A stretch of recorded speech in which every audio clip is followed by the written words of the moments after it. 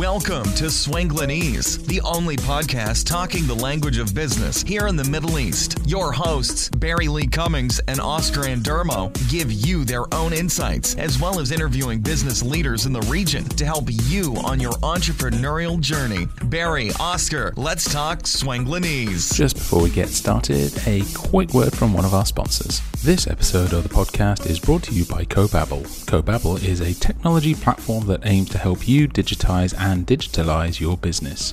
Simple to use, massively powerful, and guaranteed to bring your paper-based archaic processes into the digital age. CoBabble leverages the smart device technology already in your employees' hands to help streamline processes, share information, as well as educate and train your workforce.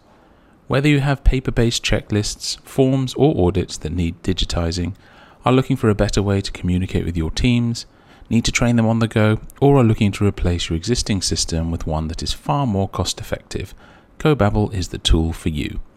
Check out cobabble.com for more information, to request a demo, or sign up for your free trial.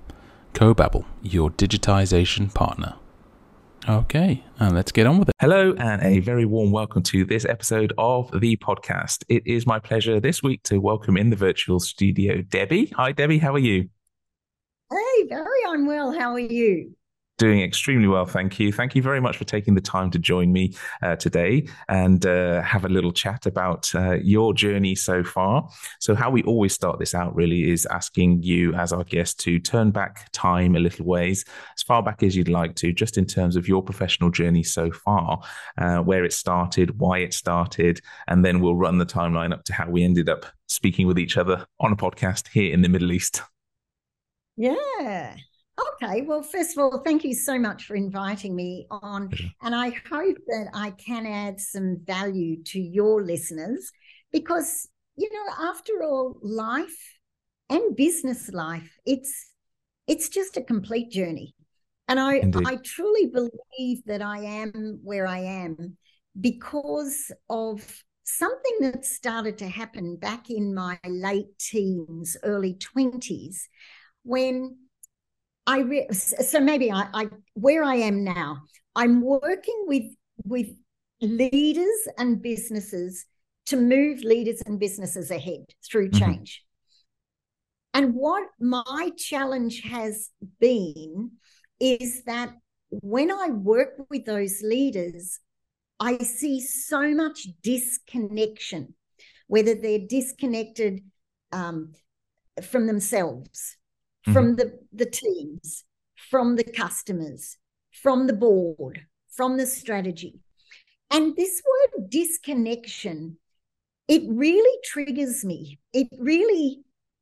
There's something in it for me. And for me to help you understand why I serve industries and businesses and leaders around disconnection is because of my journey. So if I go right back to probably early 20s, that was when I was escaping a very tough family situation, meaning I was always under control. And that for me was very tough. And I think it was very good when I left home and started to go out. My first career was a teacher, so I went and lived at a teacher's college for 3 years, and I started to find myself, which I think we all do. And then after that, I got a job as a teacher, and my career, I thought, was set in education because I'm a lifelong learner, and I loved seeing the kids blossoming and being part of that journey. But what I realized after about 6 or 7 years of teaching was that, I'm in the emotional red here. I'm giving so much and I'm not growing as equally as the kids. And so I started to grow myself in other ways at the time. And a lot of that was about learning this international travel, learning how to be a traveler, how to go around the world to become bigger and better because of your traveling. And something happened during those maybe 10, 15 years. And I didn't realize it was the beginning of a massive journey or growth for me because I started putting up photos and wherever the photos were, I started to become known as the girl who travels a lot. And while that might seem a little bit like a branding thing that we look at these days, it was actually a sign that I was hiding behind a facade. I was disconnected from who I was. And I felt subconsciously, even though I was enjoying the traveling and learning a lot, it took me many years past there to realize that, wow, this facade, this persona became something that has got a lesson in it for you. Right. And where the lessons started to hit me was when I owned one house, one apartment, and I got a teaching post in another part of Australia. And so I moved everything out of the house and rented the house, but I kept one cupboard locked. Right. And the only thing I kept in that cupboard was back in the day, they were photo albums. Mm-hmm. And the tenants broke into the cupboard and actually ripped every single photo of every album. They trashed the lot. Gee. And you would have thought I lost my life. Well, the irony of that. I lost my life. How can you lose your life when you lose your photo? Something was starting to bubble up in there, that there was something happening. So then roll forward a few more years, and I then moved my career from teaching into training in industry, and it happened to be the hospitality industry that I got myself involved with. And what a wonderful life to support my traveling as well. And I ended up in property-based roles as the trainer, then regional-based in Australia, then Australia-wide, and then it went right up to global roles. And I was based in Belgium. Right. And I was on a different plane every day, new business, corporate suit, all of that sort of trappings. Yet I was so empty inside.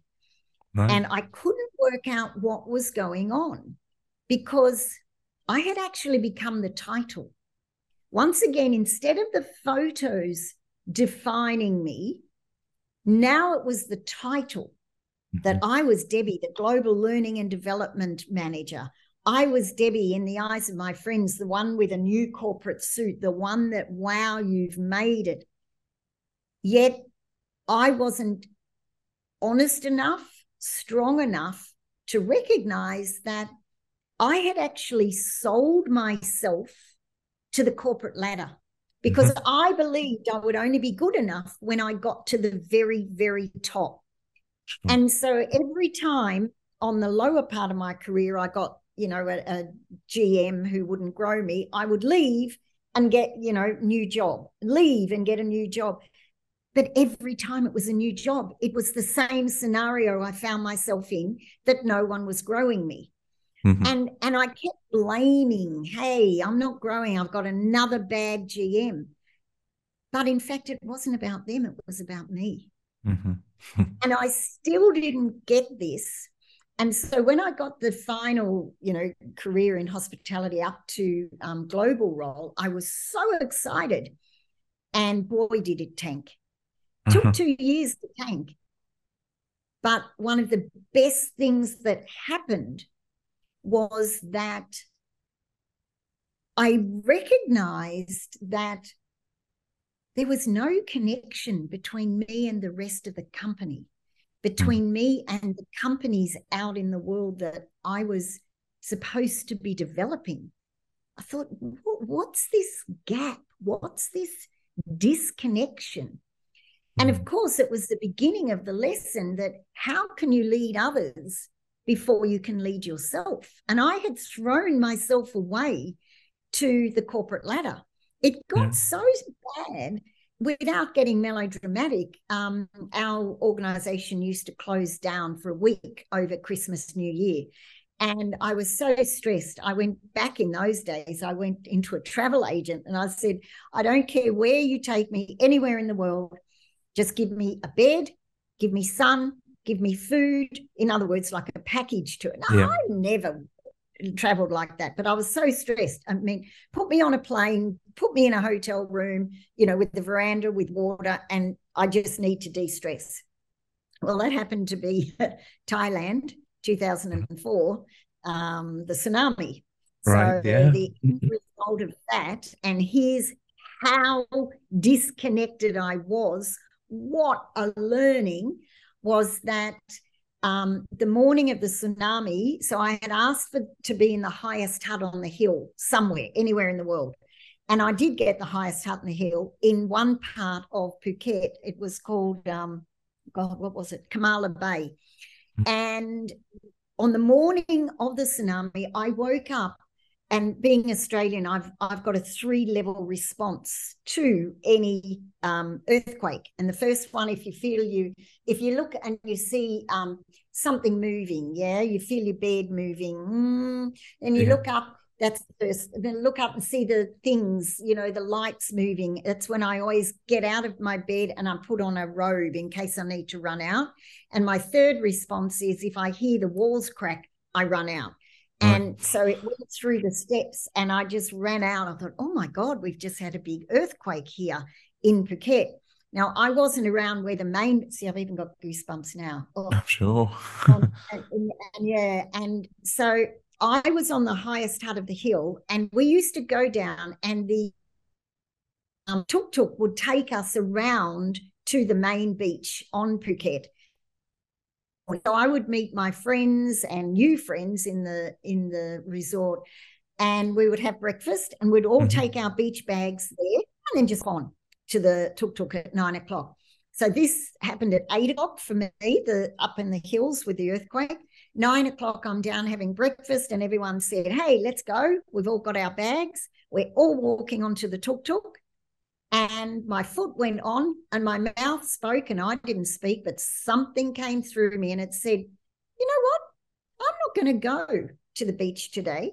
Now, an Australian never says that. Yeah. I'm not going to go to the beach today. My foot is on the tuk-tuk. My beach bag is in my hand. I said, I haven't learned my French that I promised my French teacher I would do. And I've really wanted to take this incredible photo of Kamala Bay from my veranda.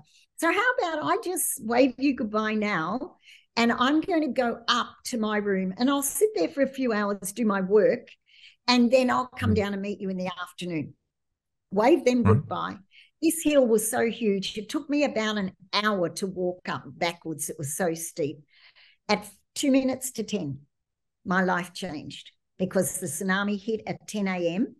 And at 2 minutes to 10, I hit my little bungalow. I dropped my beach bag. Don't ask me why, but I picked up my camera. Oh my God.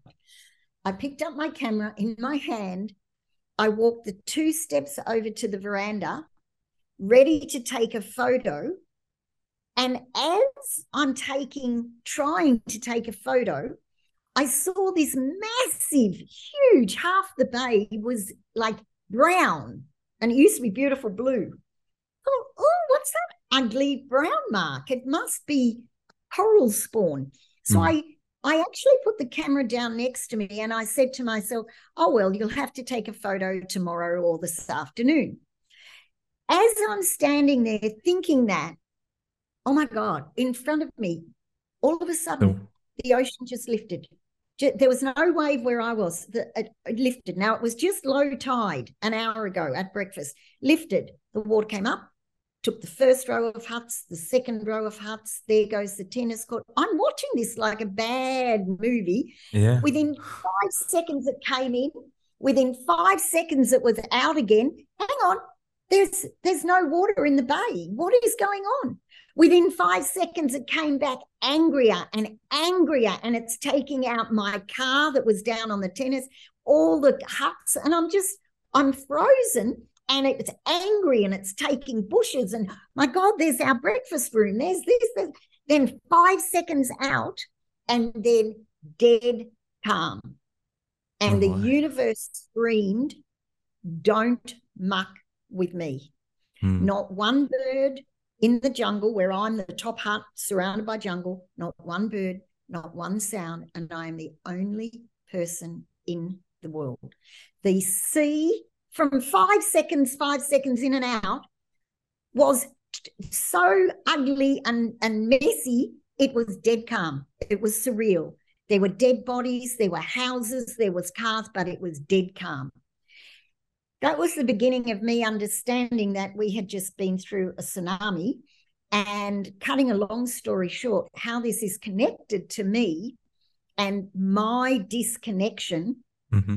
I had just the day before taken one of my favorite business suits from Brussels. I brought it to Thailand because I wanted to get 3 copies of it. Remember, I'm defined by my suit and the amount of times I'm on a plane.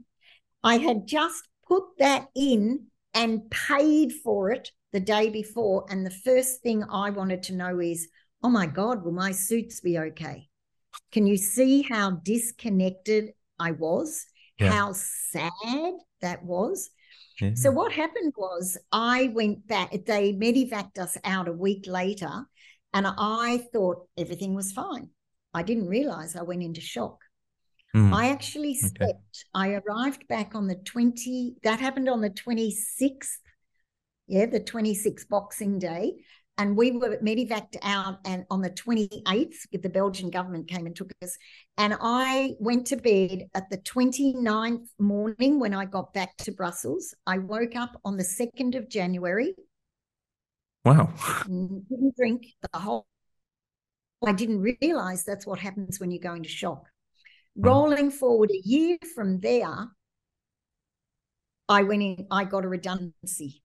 And it was one of the best things that could ever have happened because my body was shutting down, because it's saying, you are still in shock, but the lesson, again, you've missed the lesson. Haven't learned the lesson, yeah. Nothing or no one belongs to you. We even took all your clothes away from you. And you're still worrying about how you're going to look in the workplace. So I just wanted to bring that up because disconnection has been a huge part of who I was. And through that, I have now spent a good probably up to about 23 years now of clearing all of this trash that we accept from society. And I got an artist who made a beautiful graphic, and the graphic is a bonfire of trash. Normally it's beautiful sticks, yeah, and then you light it, voila. But bonfires can be sticks, but also rubbish. Mm-hmm. And this artist made 4 paintings of what happens when we clear on a physical, on a spiritual, on an emotional level, and how we can get rid of all of the stuff that's covering us from discovering who we really are. Right. And the last painting is this beautiful golden ball, which I now know is my intuition, which guards me, which tells me who I am, which keeps me safe. And from that, I started up my own business because I recognized that the disconnection that I had experienced, how many leaders are CEOs, COOs, department heads leading others, but they themselves aren't happy in their job. They don't know who they are. They can't lead others. They can't be authentically themselves. And so Business in Motion was born as an organization that helps businesses and leaders ahead through change. Now, what that means is we work with change management, we work with leadership, we work with strategy. And that is probably what I could now say is the core business. But you know what? When I get a leader who is reaching the point of no return with wearing a facade of who he is, when we're doing this, he realizes he needs to take a step back and discover who he is first and foremost before leading that change, before bringing that leadership culture in, whatever. Yeah, and which makes perfect sense when it comes to it. Because I think it's so valuable what you're saying. I want to talk about Business in Motion and what you're doing. But I wanted to ask a question on this because I know, and it's a difficult one to answer, I'm sure, because why is it that so many of us end up in that situation. So for Debbie, why was it that you had this idea that success was the suit and the job and the trappings of that? Where is that coming from? Is it just societal, or is there something inside of us where we're looking and that's it? Because it's something that fascinates me as to how, because there are so many people who do not know themselves, myself included, and that we're on this learning journey. And it's like, why have I got so much trash built up? Where did I collect it from? And have I just been doing it subconsciously, or what? And so I don't know. Can you explain a bit more about that? Oh, how long's a piece of string? I tell you. I think I'll start with now. When you look at the new generation, they haven't got that disease that we've suffered from. They know that who they are matters to them. Mm-hmm. We didn't. We seemed, and I go back and I reflect on my father and my father's father. Mm-hmm. To me, what I saw, but I'm not right and others aren't wrong. It's just what I saw. This is what you saw. Yeah. My father, his father died when my father was very, very young and had to bring up his brothers and sisters as a young child because he was the oldest. He had to take charge. Right. And I think back then that there was very much a control society, or you can say it in another way, a society that said who you are is what you do. Mm. Because my father grew up to be a furniture shop cleaner, and he then moved all his way up to own the furniture shop. That defined him.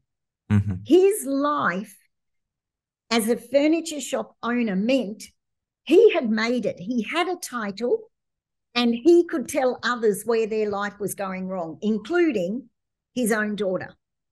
Right. And I think it was something in society that said, you've got to go through hard knocks, and once you've proved you can do that, then we will give you the status of he knows what he's doing. And we always become what we're surrounded with. So what happened as a result of me leaving, when I got the redundancy, I went through years and years of clearance, but for the maybe next year I was unemployed. And I ended up writing a series of books, and even the way that came through me as a development tool to help others who are stuck, that in itself is a story. Now, why am I saying this? Because you asked where did it come from? And I think when I got, that's right, because you do become what you're surrounded with, which is one of my lessons in one of my books. And once I came out of being surrounded by my parents' mentality and by a corporate mentality where you feel, and I think a lot of people see this, that these days they enter a new job all excited that it's going to be X, Y, Z, but within 2 weeks you see it's A, B, C. It's the exact opposite, that what was said in the interview, it's not real. Because there's only so much research you can do, even with Glassdoor these days. Unless you can knock on the door and walk into the staff canteen and talk to 10 different people on 10 different days without any fear of retribution, how are you ever really going to know? Yeah, so I think other things, we allowed other things to define us. And in my case, title meant I would have made it. Title gave me a status that I was a worthy person. Mm-hmm. And part of my breakdown, because this is what happened, when I got the redundancy, I was on my way to a complete meltdown. My body had already started shutting down. I got a frozen shoulder. That was the very first signal, but I got to a point where I was in a wheelchair. I couldn't walk. I couldn't talk for 3 months. Wow. And I was on my way out of this world after the redundancy. Yeah. Everything. And why? I completely get it now. Emotion is energy in motion. I had become emotionless because I had the title, but I didn't like the environment I was in. I didn't like the people I was working with. I didn't like the facade they were wearing. So I just shut myself down to keep getting the paycheck. Right. You can't cheat nature. Energy must be moving through you. And because I'd lost who I was, the world said to me, we brought you into this world as the most beautiful little girl who was curious, who was active, who was full of life. Look at who you are now. And so I allowed the world to change me. And for me, I was very lucky that the universe took me under its wing and ripped me out of the corporate world so I could see how much I had allowed myself to be taken in by the facade. Right. Now, the corporate world doesn't have to be sick, but unfortunately, many companies are. They're not who they are. They don't know who they are. They don't know. How can a company know when its leaders don't know? Or how can a company know and be in alignment with its actions if the leaders themselves don't even agree on a future? It doesn't add up. Yeah. Sorry? It doesn't add up. You're right. It doesn't add up when that's the case. And it's the word you use consistently, the disconnection between those that are supposedly leading, but how do you lead when you don't know how to lead yourself? And so it makes perfect sense when somebody's talking about it and explaining it, and yet so many of us are in the middle of it, not really knowing that that's the case. But how can you see the tree when you're in the forest? And this is why I am probably one of the luckiest people on earth, because when I was put into that wheelchair and at the same time got the redundancy, what the world did for me is took me out of the forest into the middle of a desert. Now, I was still in Brussels. I wasn't back in the UAE at that stage. But, I was taken out of any distraction that I could hide behind a corporate title, busyness, all these things that are distractions. And I was in a house by myself for 3 months with one chiropractor visiting every day, trying to crack my body. And every second day, the muscle stripper would come. They were the only 2 human beings that I would see for 3 months. And boy, when you've got to face yourself, the things you start seeing that you didn't have time or you weren't willing to see before. And when I went right back to why I felt I lost my life when my photos were ripped up, it all started falling into place.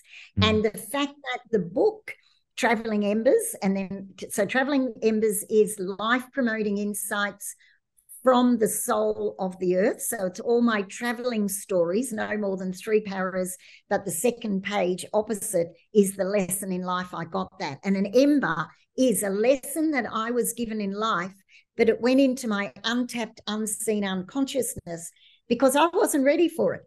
And it lay dormant till I was ready. So when I was flawed, when I was surrounded by no distractions, all these lessons from life, my travels, and my corporate all came flooding back. It was just perfect to write these books because like Corporate Embers is business promoting insights for the soul of the corporation.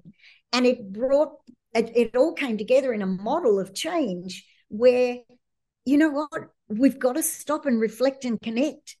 That's the first 2 of 3 phases in my model: reflect, connect, collaborate, innovate, and become.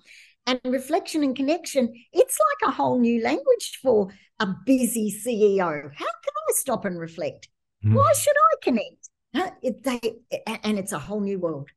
Indeed. Yeah, no, it is. Because I think along with all of that, a lot of us get this idea that, well, if I'm leading the company, then I know what I know.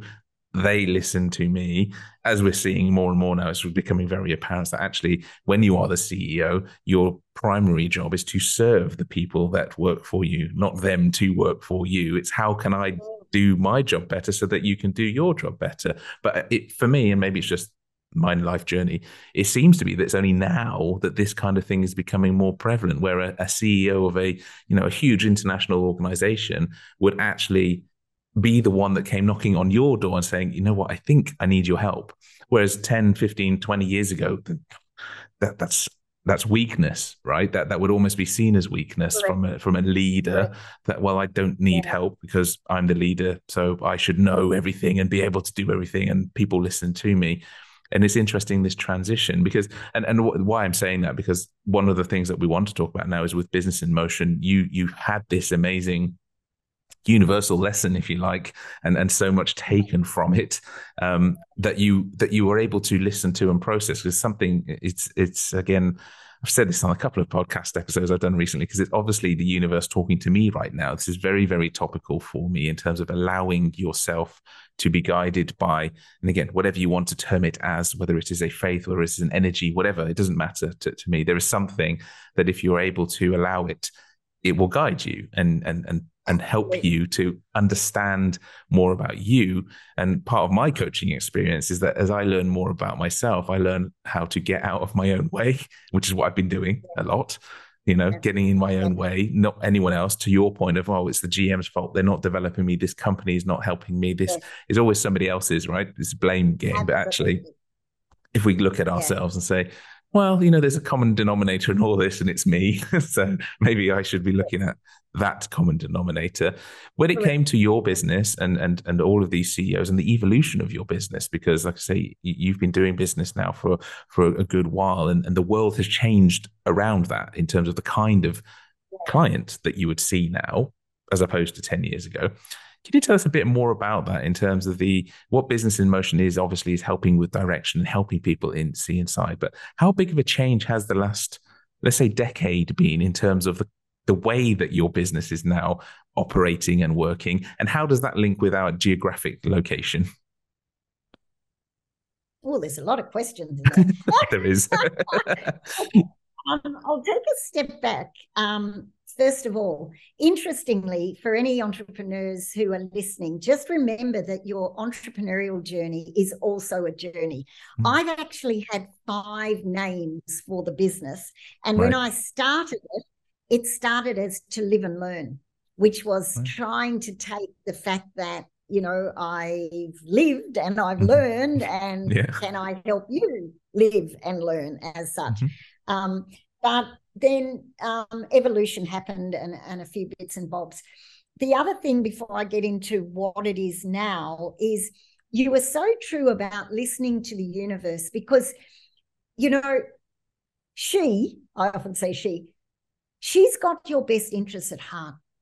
And when you start to learn to trust, oh my God, magical things happen. And where Business in Motion is now, and where I thought I was going to take it, what I was going to build, I couldn't have built it any better than what has emerged as such. Right. So the first thing I'll just mention, which I'll take a step back and then I'll come again, is when I was writing these books, people would read them and say, oh my God, as I'm reading about Deb, I'm thinking about myself. And I think, oh, that's great. I've got them reflecting. And I thought the books are really going to take me somewhere. And then a bookstore put them on the back shelf, right in the back in the Arabic section. I'm like, what? So I pulled them all out, and I now use them as giveaways when I'm for public speaking. People say, oh, can I have a bit of you, Deb? And, I give them a book, which is always very much appreciated. But another way the book served that I would never have known was going to happen is, remember I said that while I was writing these books, or while the books came through me, I didn't write them, they came through me, or the lessons downloaded. This model, reflect, connect, collaborate, innovate, become, started to evolve. And I've got a whole model with the process questions, the outcomes, the milestones, all of that. And again, I thought that was going to be the core of my business. But remember, I didn't have research behind it, but I knew this model was spot on. And so subconsciously, when you know something is so right, so true, so real, and it can serve, if you show the universe you've done as much as you can with it, it'll step in and take over. Right. And what happened was, one of the 3 core products that I'll talk about Business in Motion represents now is called the Leadership Challenge. The Leadership Challenge, oh my goodness, what an amazing methodology, leadership methodology. So it's a set of 5 leadership practices, 30 leadership behaviors, 2 commitments for each of the 5 practices, and 8 fundamentals. And it's based on now 40 years of research, which is valid and reliable to this day. And it is one of the most simple leadership concepts I've ever seen. It's the work of Kouzes and Posner, completely research-based. Out of the blue, Wiley, the publisher of the Leadership Challenge, they have had the Leadership Challenge operating in 4 of the 5 continents, or is there 6 continents? But most of them, except the Middle East, have been operating the Leadership Challenge for donkey's years. Since Jim and Gary started the research 40 years ago, their first client was 10 years after that, Apple, and then it just went wild, yeah? And the Middle East was the last part of the world that didn't have the Leadership Challenge. So Wiley were bringing it out and called trainers, and they saw me in Sharjah doing this wild presentation about something else. And at the end of it, Matt from Wiley, Dubai, popped up to me and said, "Hi," big loud American accent, "Hi, I'm Matt from Wiley, and you are going to be a facilitator for us with the Leadership Challenge." And I looked at this guy and I went, okay, I hear the American accent. We're a very different part of the world. Never heard of the Leadership Challenge, never heard of Wiley. Sorry, bye. Anyway, he pursued me. And in the end, I said, look, if you're really that keen, I will come in and sit for an hour in your 5-day thing that you're going to be training people. I am so experienced, I know what works in this part of the world and what doesn't. I also know that I only work with what resonates with me. So you've got 1 hour. I'm not going to pay for it. I'll sit there, and within an hour, I'll know whether I want to stay or not. Right. Within the first hour, I recognized, oh my God, this is Embers with research behind it. Oh my goodness. Oh my goodness. So for the last maybe 15, 16 years, I've worked my way up. I'm now a certifying master mentor of any of the certified masters around the world. So one of the 3 proprietary materials that we use in Business in Motion is driving change through behavioral change. So the Leadership Challenge is model the way, inspiring a shared vision, challenging the process, enabling others to act, and encouraging the heart. Doesn't have to be linearly, but it's all based with the behaviors. And that's what Embers is about. It's saying connect with yourself, then connect with others. And no matter what's going, if you guys are modeling the way and your values based from the very beginning, that trust is going to grow, the partnership will grow, and people will willingly follow you. It is such a simple model, but it's based on frequency of people seeing you behaving in a way that helps them know you, like you, and trust you. There's nothing scientific about being a great leader. So that's one of the things that we do. But how amazing that the world brought that to me and knocked on my door. So how do we work with that now, talking about where Business in Motion works and how it works? I'm just right now ending up 1-2-year change project with TLC at its core, where we took the preferred shipping and logistics provider for the FIFA World Cup. They were going to be accepted into preferred supplier status. However, they had to make one change, and the committee said to them that we need you to be more innovative. So we took them from a management-based culture to a leadership-based, innovative culture. So as they've been serving the setup for FIFA, which is starting this month, we have transformed the 12 leaders from managers into leaders, and you should see the impact that that's had on product selection, on solutions for World Cup challenges, of which there have been many. I'm sure. And it's been amazing. And we started this during the embargo when Qatar was cut off from everywhere else. Right. So, yeah. So I work, and all of that was done online. I only went down to Qatar for my first trip to work with this team probably 2 months ago. But we drove that change online for 2 years. How good is that? Fantastic. Yeah? It's brilliant. It's absolutely amazing. And obviously the world kind of forced that on us in terms of the situation, but it does actually, it really helps me to have an example of how the technology has had a massively positive impact on business. And the reason I say that is because of some of the stuff I do with my initiative with Beat the Cyber Bully. It's trying to find positive impacts of technology and how we can leverage these things for good, because there's a whole load of bad stuff that happens, unfortunately. But what a brilliant case study of success. Exactly.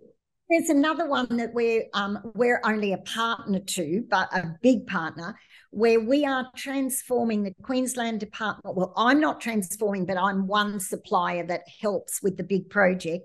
The Queensland Department of Education is repositioning its principals. Are they an authority discipline and heading up the school, but they are now going to be the grower of communities and learning. How good is that? Amazing. We're doing that through the Leadership Challenge. But again, I do the training for it. I do the coaching for it. I do the solutions, the consultancy for it. Same thing, 2 other products. Both can be face-to-face or online, is where we use ORSC, Organisation Relationship Systems Coaching, where we work with teams which have relationships. So many times we say the team at work, that's bad team, which implicates the people. They're bad people. But what do most people do?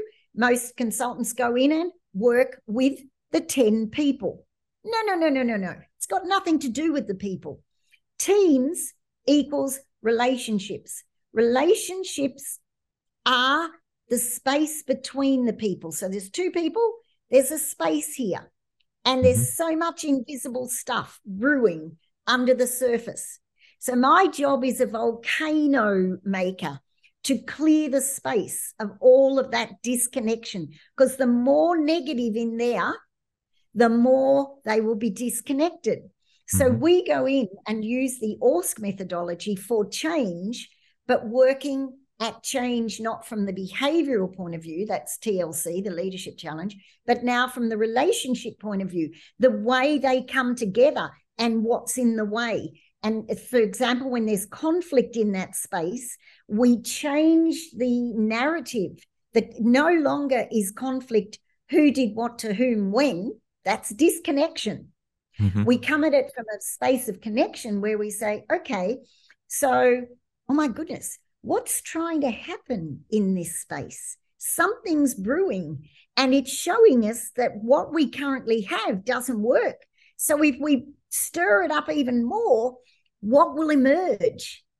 It's just magical watching this change come through the relationship work, the teamwork, but not working with the people, working with the space between the people. Yeah. So that's number 2. And then number 3, we work with the ProSci change management methodology. I'm actually under Human Universe, which is an authorized training provider. So when somebody, like, quite often it works for like manufacturing, construction, IT, changing medical records to be automated, all those sort of big process-based changes. We work with, the ProSci methodology. The training, I do that under Human Universe, who has the license. So But it's all about connecting. And that's why there is, and I'll stop then, you've got me on a roll. That's why this is good. We've got what we call our signature picture in Business in Motion, and it's on our website, and it's called the Red Thread. And this, Are you ready for another little story before I tell you the Red Thread and how it connects to today's work? Okay. Sure. So I start off by talking about, picture a little girl on the beach. She's walking along the beach. She has a needle and she has a red thread. And she pops the red thread through the eye of the needle, and she pulls it down and she ties a knot. So now you've got a needle, red thread with a knot. Mm-hmm. Okay, great. She's walking along the beach and she sees those little shells that are like flat discs with a hole in them. And she thinks, wow, there's so many of these. Let me see if I can make a shell necklace. And she's got what she needs. So she picks up one shell, puts it over the needle, and it falls down onto the knot. She picks up her second shell over the needle, and it falls down and sits on top of the first shell. Mm-hmm. And she keeps going. Eventually, she gets to her desired outcome, which is a shell necklace. So she took action that got her to her desired outcome, shell necklace. So let me ask you two questions. What would have happened to her desired action if the red thread had have broken? What would have happened to the necklace if the red thread broke? No necklace. It would break. No necklace. The shells would have scattered everywhere. Yeah? And the second question, what did the first shell do for the second shell? Supported it. It supported it, absolutely. So now if I take the little girl's story into a signature story, well, I haven't got a picture to show you now, but it's on the website. Picture 3 circles, be, do, measure. And there's a beautiful red thread connecting all 3. And so what it says is, do you know, Mr. Leader, Mr. Organization, what we want our business to be? What is the desired outcome? So many businesses do not start with that. They start with the second shell. What is that? Do. So when we decide what we're going to do, what we do is we watch our competitors, we get good ideas from books, we talk to customers, and we start doing things that, like the scattered shells, are taking us everywhere but towards a desired outcome. The actions are serving no purpose and take us no closer to a better future, faster future, more technologically driven future, whatever you want. Our actions are taking us away because there is no connection. There's no red thread. We're working in isolation of a desired state. Similarly, our measurement doesn't measure what it is we're doing because the measurement is not in alignment. And so the red thread is what brings be, do, and measure completely in alignment, which is the backbone to our strategic thinking, which is where we bring our scorecard in, and we can see that our actions, most of them we need to keep doing. There's a few new ones, but there's also some disconnected shells we need to stop doing as well. And it's all about this red thread of connectivity. Yeah, no, that's fascinating. And again, so makes sense when you explain it like that, and you think, and I'm just putting it into context of myself. It's like, we're very busy doing sometimes. We're not looking at where we're going. We're very, very busy being distracted by shiny objects and doing things. Oh yeah, that seems like a good idea. That's good business. And actually we need to bring ourselves back in line from that side of things. But it is, I think it's something that more and more business owners are maybe becoming a little bit more aware of, to the point where they are coming to you rather than you sort of having to be out there saying, I'm here, and you do need to come to me. It's actually people saying, I'm seeking you out because I know I need your help from that side of things. And before we get into the next bit, it's just the sort of the connector, I guess, from our storytelling perspective in the podcast is the Middle East. And how has the Middle East become, how did you end up in Sharjah doing that particular presentation when you got noted? What is it that the Middle East, how big a role is it playing in your journey? The land of sand is just so energetic for me. It's amazing. If I take a step back, how did I even get to know that the Middle East existed? When I was in my early 20s, entering hospitality in the very beginning, I was on the Great Barrier Reef on an island being a waitress. And I was down at the staff bar one day and I was only brand new on the island, and I ran into a girl at the staff bar called Helen. And we were both probably 24, 25. And I'm talking... I don't want to even mention the number of years ago. A while ago. Yeah. And I said to her, oh, wow, so how long have you been here? She said, I've been here for a year. I said, oh, really? And where were you before that? She said, I was in a place called Dubai. And I remember saying to her, I remember it so clearly. I said, where? And she said, Dubai. And I said, never heard of it. Where is that? She said, in the Middle East. I said, hang on, Middle East. I know the Far East, like Asia. Where's the Middle East? She said, well, next one along. And I thought, why don't I know about this place? And I said, oh, what were you doing there? She said, oh, my God, what a place.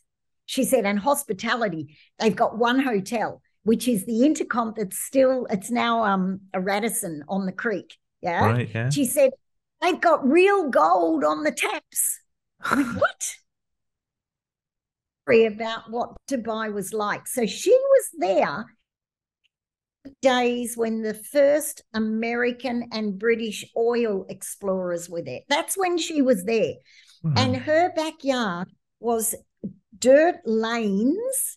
Now, Sheikh Zayed Road is now 10 lanes wide each way.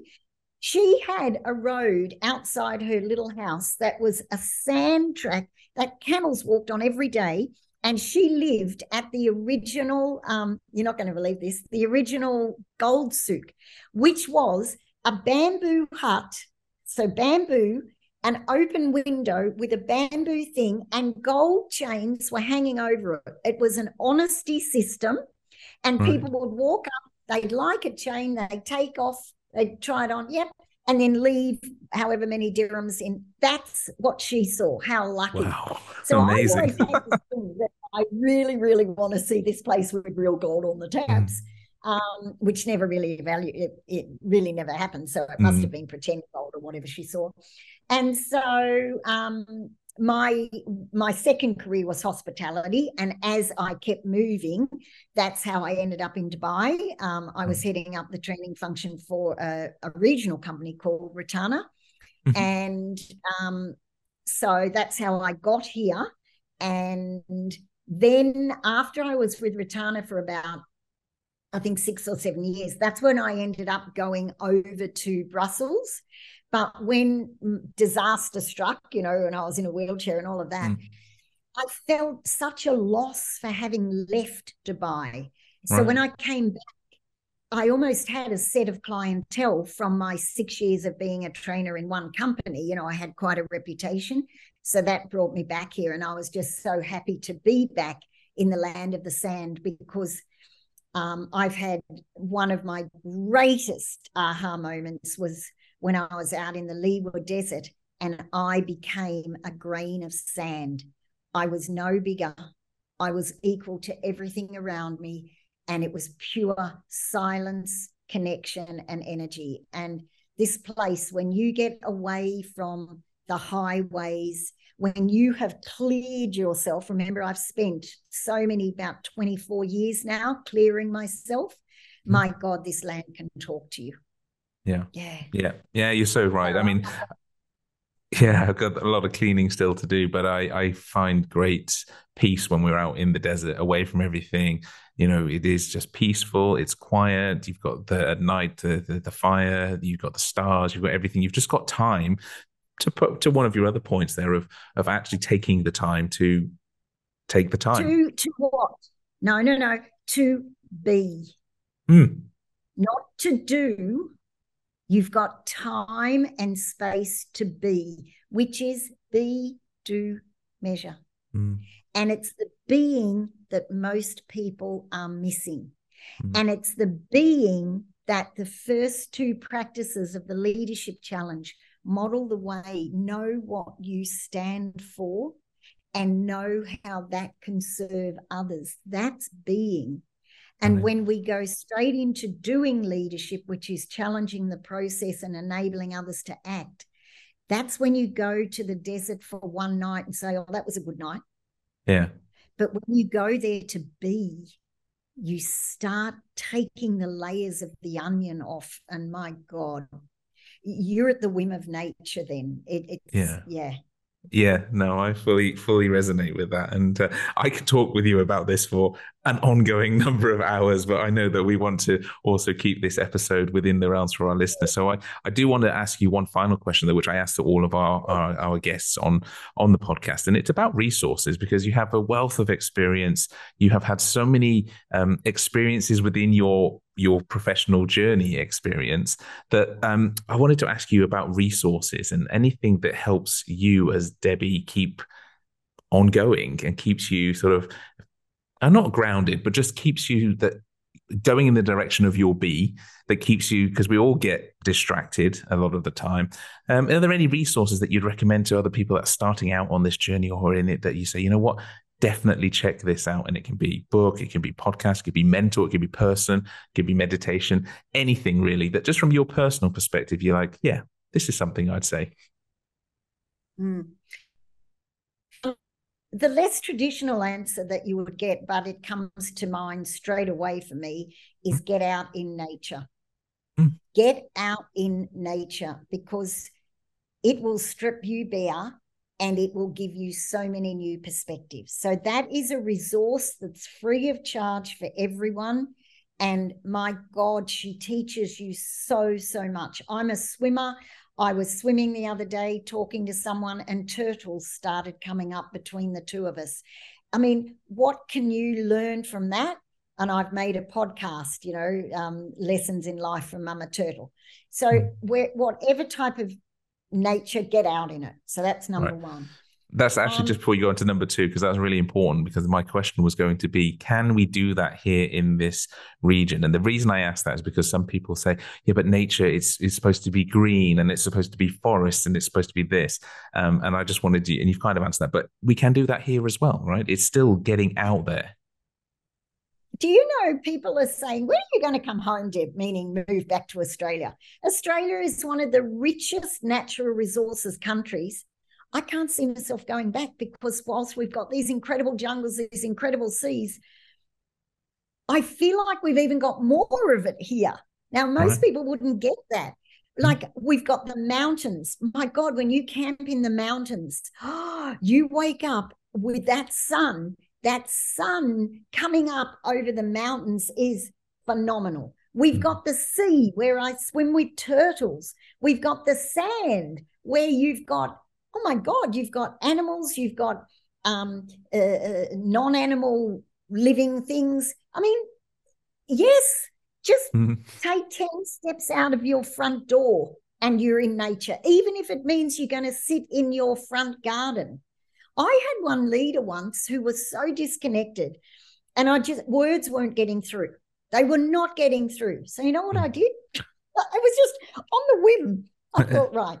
He was looking to lead a major change, and I thought, my God, he's gonna stuff this change up, because he won't be able to be the type of sponsor that we need. So I said, right, out there's a garden. Give me 1 minute, I'll be back. And I went out and I found a tree that had fresh baby little leaves just coming in. Have you ever seen a baby leaf on a big tree? It's always bright green and it's shiny and it's translucent, yeah? So I picked one of those and I walked back in. We were in a hotel lobby and you could see him thinking, what the hell? And I said, open your hand And I gave him this leaf. And I said, you were going out. We were in a lobby in a resort that had like the pool area and then the beach. And I said, I don't care where you sit. Just don't sit near another person. And you're going to sit and be with that leaf for 10 minutes. I want no words. I want no looking around. I want you to be with that leaf. He came back in 10 minutes with tears in his eyes. And I asked him what had happened. And without going into it too much, he had seen things that were right in front of him that he'd never seen before. Right. Yeah, just from being with nature. To have a beach. Go and sit on a chair next to a tree. Yeah.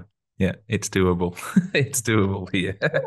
Yeah, for sure. So that is brilliant. I mean, number one, get connected with nature, get out there. And you were going to say number two, I think, in terms of another resource. Yeah. I'm trying to think. I'll give you three more. What really kick-started me, and I can't remember whether it was before me nearly leaving the world or after, but this incredible book, I can't believe I've forgotten half of its title.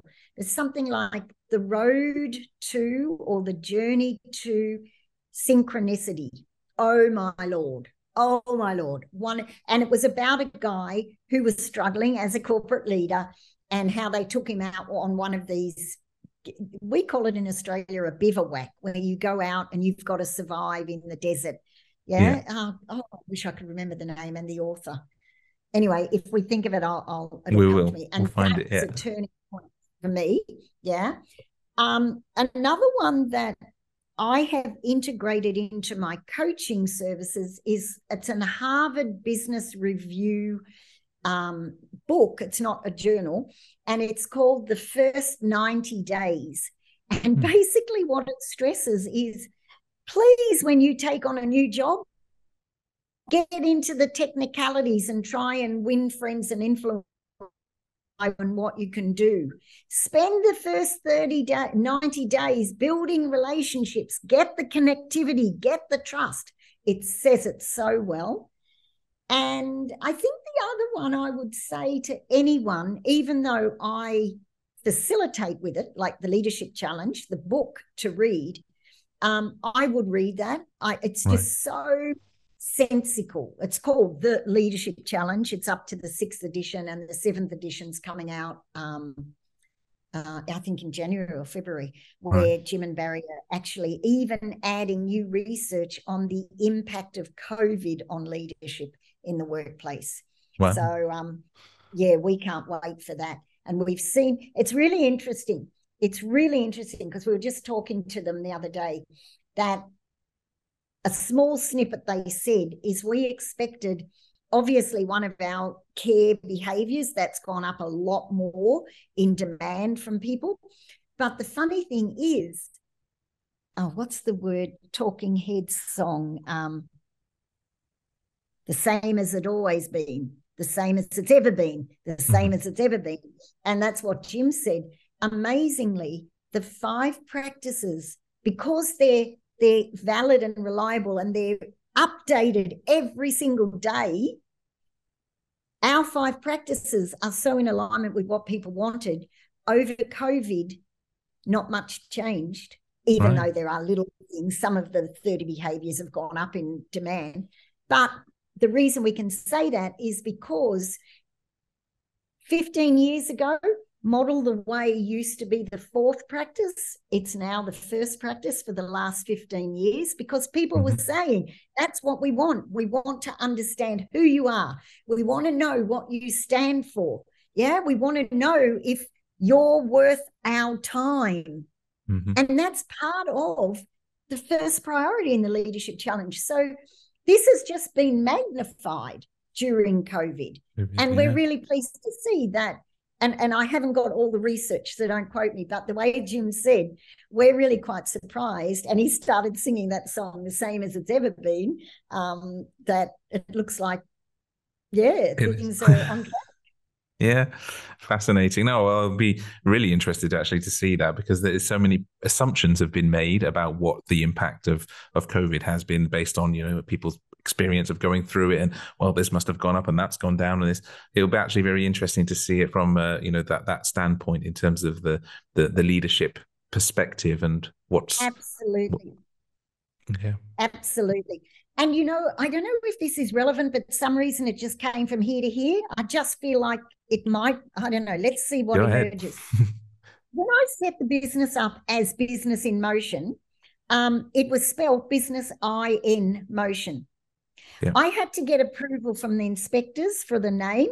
And when I did go through that process, they said to me, look, we're pretty happy with that name for you, but there is another company, very similar name, called Research in Motion, which was the old BlackBerry or Blueberry phones. Yeah, BlackBerries, yeah. And cutting a long story short, they were big boys and I was a little player, yeah? So how's this connected to what you just said? I don't know yet. I'll keep going. So I had to go and knock on their door and say, would you mind me using this name? Inspectors are happy. Are you happy? And they said, yeah, we're happy. All you need to do is sign a document.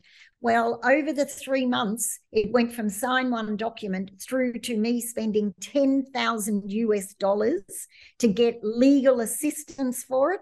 And on the last day before I was going to be thrown out because of no visa, they changed their mind. They said, bad luck, we've changed our mind. I went to bed in an absolute panic that night going, oh my God, in this country, you have to have a valid visa. Yeah. You have to get out if you don't. Oh my God, my visa's up. My name isn't accepted. Business in Motion. Please, can you help me? And what emerged when I woke up was the universe conspires. It helps you on all levels. And all of a sudden it said, of course, your business is called Business in Motion. Listen to what I'm saying. But it's spelled E-N, like the French, en motion. And so it's Business in Motion. And people say, where did that name come from? And I said, well, do you want the pretend story, the made-up story? We work with the finesse of the French. Yeah. Or do you want the real story? Big boy tries to eat little person. What was the last point you were saying? About resources. Just about resources and what's keeping you on track from that side of things. Okay. And so what's keeping you on track? What's keeping you on track? Hunger for what you do. I could have been absolutely flawed and packed my bags against the seemingly impossible big boy. But when you believe that you're serving well, don't ever give up, because the universe will help you make it work. Brilliant, Debbie. And then I think that's a fantastic way to end this particular conversation. Don't give up, keep going. And it's been an absolute pleasure, Debbie. I just thank you very much. Thank you so much for taking the time to speak with us today. I've loved it. And I hope it's brought some value to your listeners, because I know your podcast as a podcast is something that's in demand, I believe, across the US and the Middle East. So hopefully that my little one part has also brought some value. So thank you once again, Barry. Thank you, Debbie. And it certainly has. I know for that. And I've made a couple of notes as well. I've been thinking, okay, that's there. So it will have added massive value. I can guarantee that. And again, thank you. And thank you to everyone for tuning in on this particular episode. As always, if there's anyone else that you would like us to speak with, drop us a line, wishlist@swanglinese.rocks. Thanks for tuning in, and we'll catch you on the next one.